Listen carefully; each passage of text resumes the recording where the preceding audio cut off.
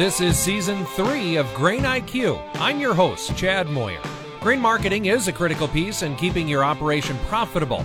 In Seasons 1 and 2 of Grain IQ, we covered the basics of grain marketing and how to put those concepts into action. If you haven't listened to those first two seasons, we invite you to start there. Grain IQ is a project of the Nebraska Rural Radio Association and sponsored in part by the Nebraska Soybean Board and your Nebraska Soybean Checkoff. Today we're going to continue our series and taking a look at kind of what's the situation in country elevators and how does that play a role in grain marketing. Here to talk a little bit about that and kind of highlight a report that he did recently on that issue is Tanner Ehmke. He is a Grains and Oilseeds Economist with CoBank. Tanner, thanks for visiting with us here today. Before we start talking about your report and talk a little bit kind of about the situation and again how country elevators play a role in this marketing of grain, tell me a little bit about CoBank and the role that CoBank has in agriculture. Well, thanks, Chad. Great to be with you. Great question. What is CoBank? We're part of the Farm Credit System.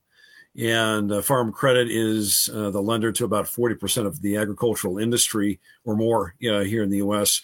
CoBank's role is dual purpose. We are first a wholesale lender to farm credit associations.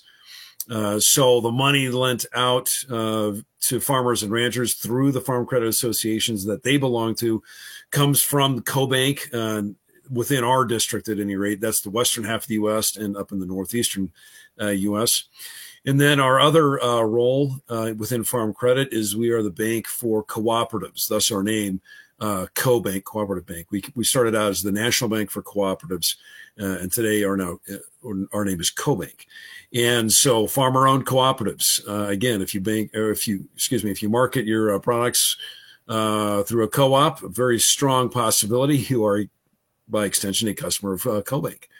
So those are our two main roles within Farm Credit, and that gives us an advantaged view of what's going on in the agricultural economy from around the United States.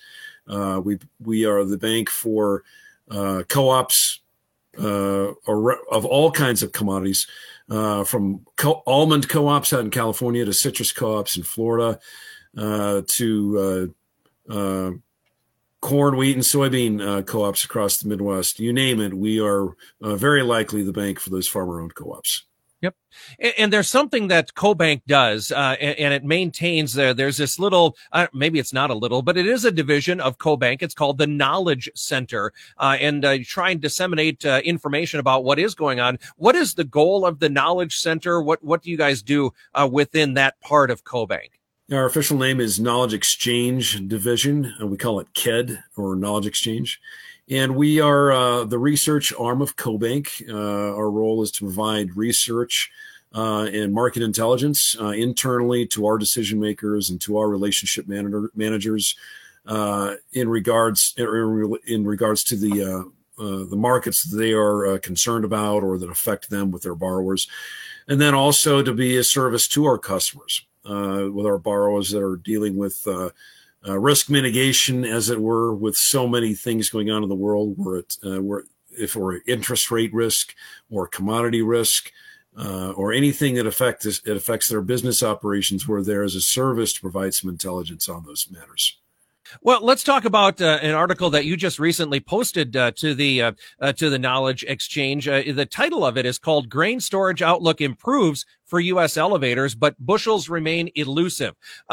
Again, we'll talk a little bit about the content that is therein and some of the findings that you found. But I guess going into this report, what were you attempting to uncover? What was kind of the purpose of this group of research data points, if you will? We'll go back a couple of years, Chad, and things were remarkably different compared to where we're at right now in grain markets. We were tight on inventories for corn, wheat, and soybeans, and markets were inverted.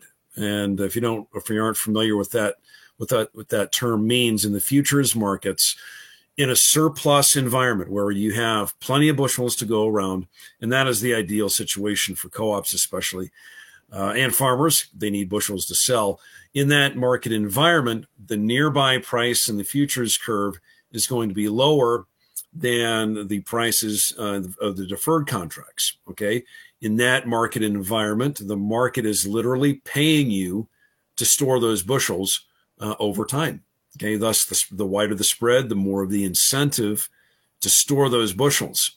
And that's the business a co-op is in, is to store bushels. That's why they have storage. That's their main game. And then marketing those bushels through transportation, and booking transportation and finding arbitrage opportunities perhaps throughout the country. Well, in the prior couple of years, we were in an inverted market situation where those nearby contracts were priced higher than those deferred contracts, the ones that priced at a later date, thereby strongly disincentivizing storage. That's a problem for co-ops. When the co-op is there to provide that service of storage, well, the market is saying, don't store it, get rid of it. Okay, so that was a very stressful environment for a lot of our borrowers. It's hard to make money when the market is penalizing you for storage. Okay, so over that couple of years of an inverse in the marketplace because of tightness in global corn, wheat, and soybean supplies, co-ops had to reinvent the business that they were doing. They were booking transits in rail cars and trucks. They were basically almost freight brokers, if you will.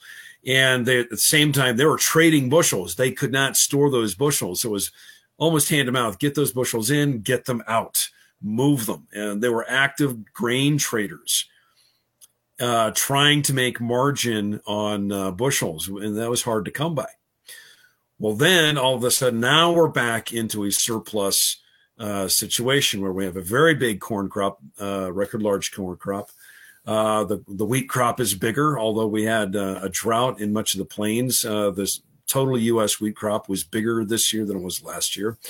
Soybeans, we had record crop down in Brazil, and that disincentivized our exports. And so globally, we had surplus there as well. So we were back into a surplus situation where the spreads are now favoring storage, and that is to the benefit of our co-op customers.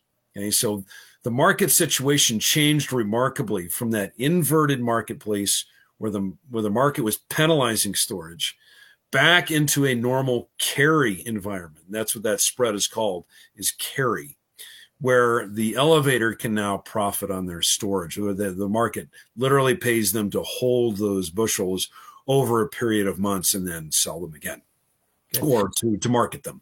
So at any rate, that situation changed the entire tenor of the marketplace. Unfortunately, as we're talking right now, Chad, we're dealing with some situations globally with South America and their weather situation. We're looking at smaller corn acres next year in the United States, smaller soybean acres. And so now we're back into a situation where those spreads are coming back in again. And that profitability of storage is now not what it once was. Yep. And maybe we can take just a half a step back and just remind us, where do country elevators, the people that you serve, the people that you work with, where do they sit in the value chain? And kind of, again, what is the purpose as you see it for the country elevator? How do they play a part in marketing that grain? Let's go back to the origination of the idea. Why a co-op? Why can't farmers just do all of this themselves without having the cooperative there? Well, go back to, so many decades ago, how many generations ago, when farmers were populating the plains and they were at the mercy of the railroads. Okay, they were out in the middle of the plains and had crops to sell, but they didn't have the assets they needed for transportation and storage, and so they were at the mercy, really, of the trains, the rail companies. So with a co-op, the farmer now had collective bargaining, if you will. They could pool their resources, and they can now have those storage and transportation assets, where now they could actually have some more market power. That was the genesis of so many of those co-ops. Later on, with the mechanization of agriculture, we needed fuel to fuel tractors. We're no longer feeding oats to horses. We're running diesel fuel through tractors. And so a lot of the co-ops were started as petroleum co-ops to get that petroleum, to get the diesel to run the tractors. And that, again, the farmer wanted collective bargaining for that.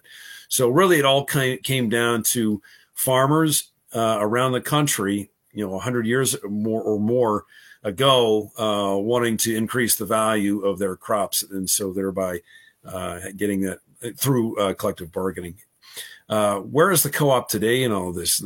A lot of those concepts are still around. A farmer can't just easily build a rail spur out to their farm. That's just not financially doable, or is it logical?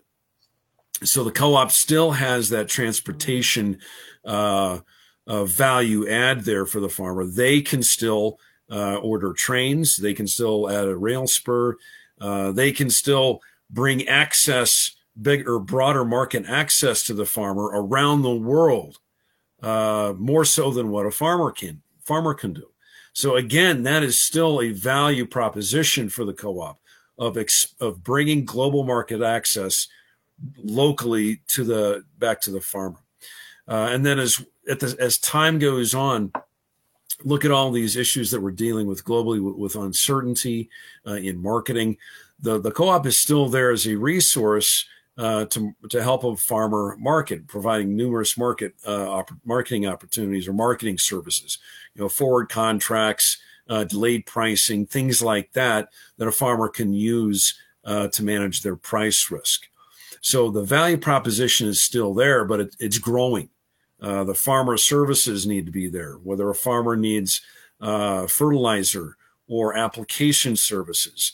A lot of our co-op borrowers have grown into those spaces and providing technology services. Maybe perhaps you need somebody to take a drone image of your field, providing those type of services, or even healthcare. Even, I mean, it's continually expanding to provide services to farmers that those farmers may not get affordably on their own.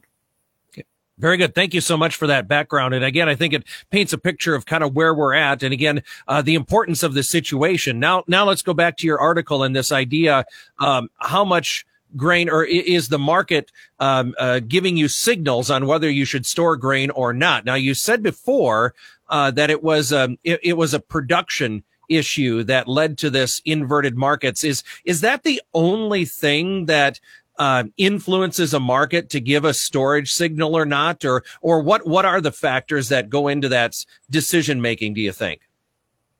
There's always going to be those global factors that affect futures markets, and that's going to be the main thing you're going to be looking at on the Chicago Board of Trade, or the CME group, and that is the spreads between, say, for instance, a December corn contract and a March corn contract. What is the market going to pay you to store that commodity?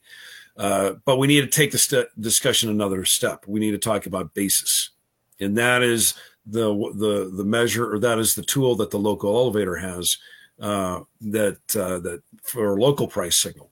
And the basis is the difference between their local cash price and what is quoted on the Chicago Board of Trade. Excuse me, CME Group.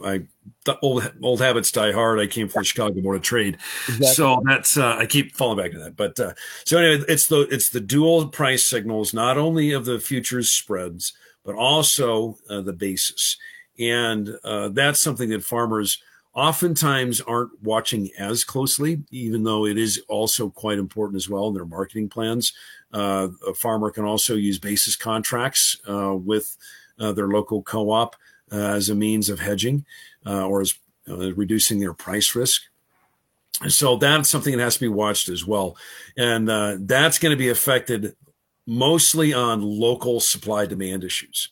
Let's say there's more and more demand locally for corn or soybeans because, let's say, a new ethanol plant is constructed, or a new crush facility is constructed nearby, thereby pulling up or thereby using more of the local commodities. Well, that's going to tighten local cash prices relative to the Chicago Mercantile Exchange, the CME, and narrow the spread between local cash price and the futures, and thereby tightening the basis.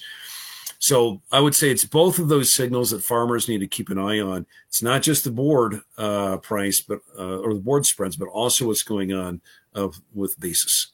Yeah. And I think that's an important thing to talk about, too. I was going to ask you about that because we do have a situation. Again, this is reflecting of what's going on at the end of 2023 going into 2024. But like you said, the futures are giving us some carry opportunities. But at many end users and elevators, for that matter, the cash price today is at or even better than a bid 3 or 4 months out. So I would say, and I'm no economist, but that tells me there still is a lot of worry and uncertainty going on in some of these markets right now, huh? Yeah, the trend that we're seeing with our customers in grain co-ops is farmers have been selling soybeans for cash. If they need cash, then they'll sell the soybeans because soybeans are priced relative to corn quite a bit higher because our soybean crop was smaller this year. And there's some uncertainty about what's going on down in Brazil because of the drought there. And so there's some uncertainty there. The market has rewarded farmers with higher prices. The problem, though, is on the corn side. And we had a record large corn crop. We had a record large here in the United States. We had a record large corn crop down in Brazil. So that has been an issue for farmers, for a lot of concern that perhaps we're not going to see the prices that we saw earlier this year when farmers we're looking at the price of corn around $6.50. Well, that's really no longer the case because we're long on corn bushels in this country. So that has caused a lot of worry and concern about where corn prices are going. Are we going to be able to see a recovery back above $5? Right now, we're about 20 cents under what the board is, where the board, or under $5 on the board, and add in where you might be with local supply. If you are long on bushels in your local area, then that's going to further depress your local cash price. And so there are some farmers that are really looking at very low cash price that is very concerning. So they're holding on to those corn bushels, waiting for a rally. All right. Let's go back to your article, I guess. Give me what are the main 3 things that you want producers to understand about the situation that grain elevators are in? Again, kind of what, as you take a look at this topic, what did you find out? What was the most interesting for you? Well, the most interesting thing is that although the carries are back in rewarding storage, farmers aren't selling. That is a problem. The grain elevator needs to own those bushels. The company has to own the bushels in order to capture that carry that's in the futures market. If they're not able to do that, they might be able to make that up on storage fees with the farmer by charging the monthly fees or by offering delayed pricing, which is a fairly risky proposition for the elevator. Delayed pricing is when the farmer transfers title of those bushels over to the elevator, thereby enabling the elevator to price those bushels and hopefully capture some carry in the futures market. The problem and the risk to the elevator is that they may do so at a loss. It is a much higher risk because those bushel, the buy basis is unpriced. Mm-hmm. So in a carry market, that is very risky for the grain elevator. And so as a result, they need to charge for that service accordingly. And it cannot be at the same rate as charging a regular rate for storage, a few pennies a bushel per month. They need to increase that cost of that service on those DP bushels because of the greater risk of holding bushels in a carry market. You've said it before, agriculture is changing from when the co-ops were organized to provide that market power, that they have, the purpose of them has changed, or that has moved a little bit. So I guess where do we sit right now, and what are some of the things that could change, could influence that change in marketing grain as we go forward? We mentioned the soybean crush is one thing. What's going to influence this moving forward, do you think? Soybean crush is number one, as you mentioned. We're going to continue to see over the next few years that be the main driver. We still have to look abroad about what's going on down in South America. They're adding crush capacity as well. We have to take a look at what's going on in Argentina. They're the world's biggest exporter of soybean oil and soybean meal.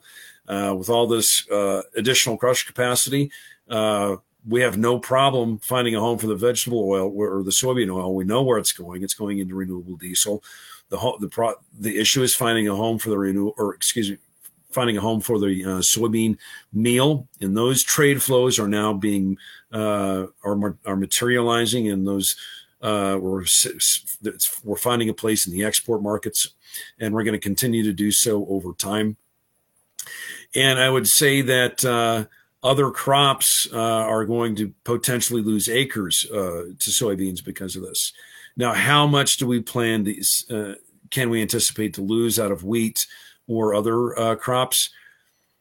I'm not expecting a wholesale shift all at once, but over time on the margins, we're going to see some acres shift over. I was just in South Dakota here last week, and they're bemoaning the loss of a key key insecticide for sunflowers, horse band, and so they're anticipating losing those sunflower acres over to soybeans. And so on the margins, we're going to see that happening, and it's not going to be a wholesale shift over to soybean acres, but some acres here out of some crops, some acres over there out of some other crops. And that's probably what we're going to continue to see manifest over time. And then, of course, across the border over in Canada, we can't forget about canola oil. They're expanding their crush capacity in Canada as well to serve this to backfill this demand for vegetable oils in the United States, specifically on the food side.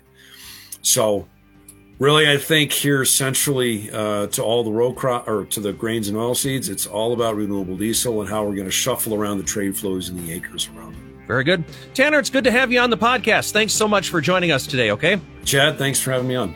Absolutely. Again, we've been visiting with Tanner Ehmke, a lead economist for Grains and Oilseeds with CoBank, joining us here on today's Grain IQ podcast. Thank you so much for listening, and we'll look forward to seeing you on the next podcast.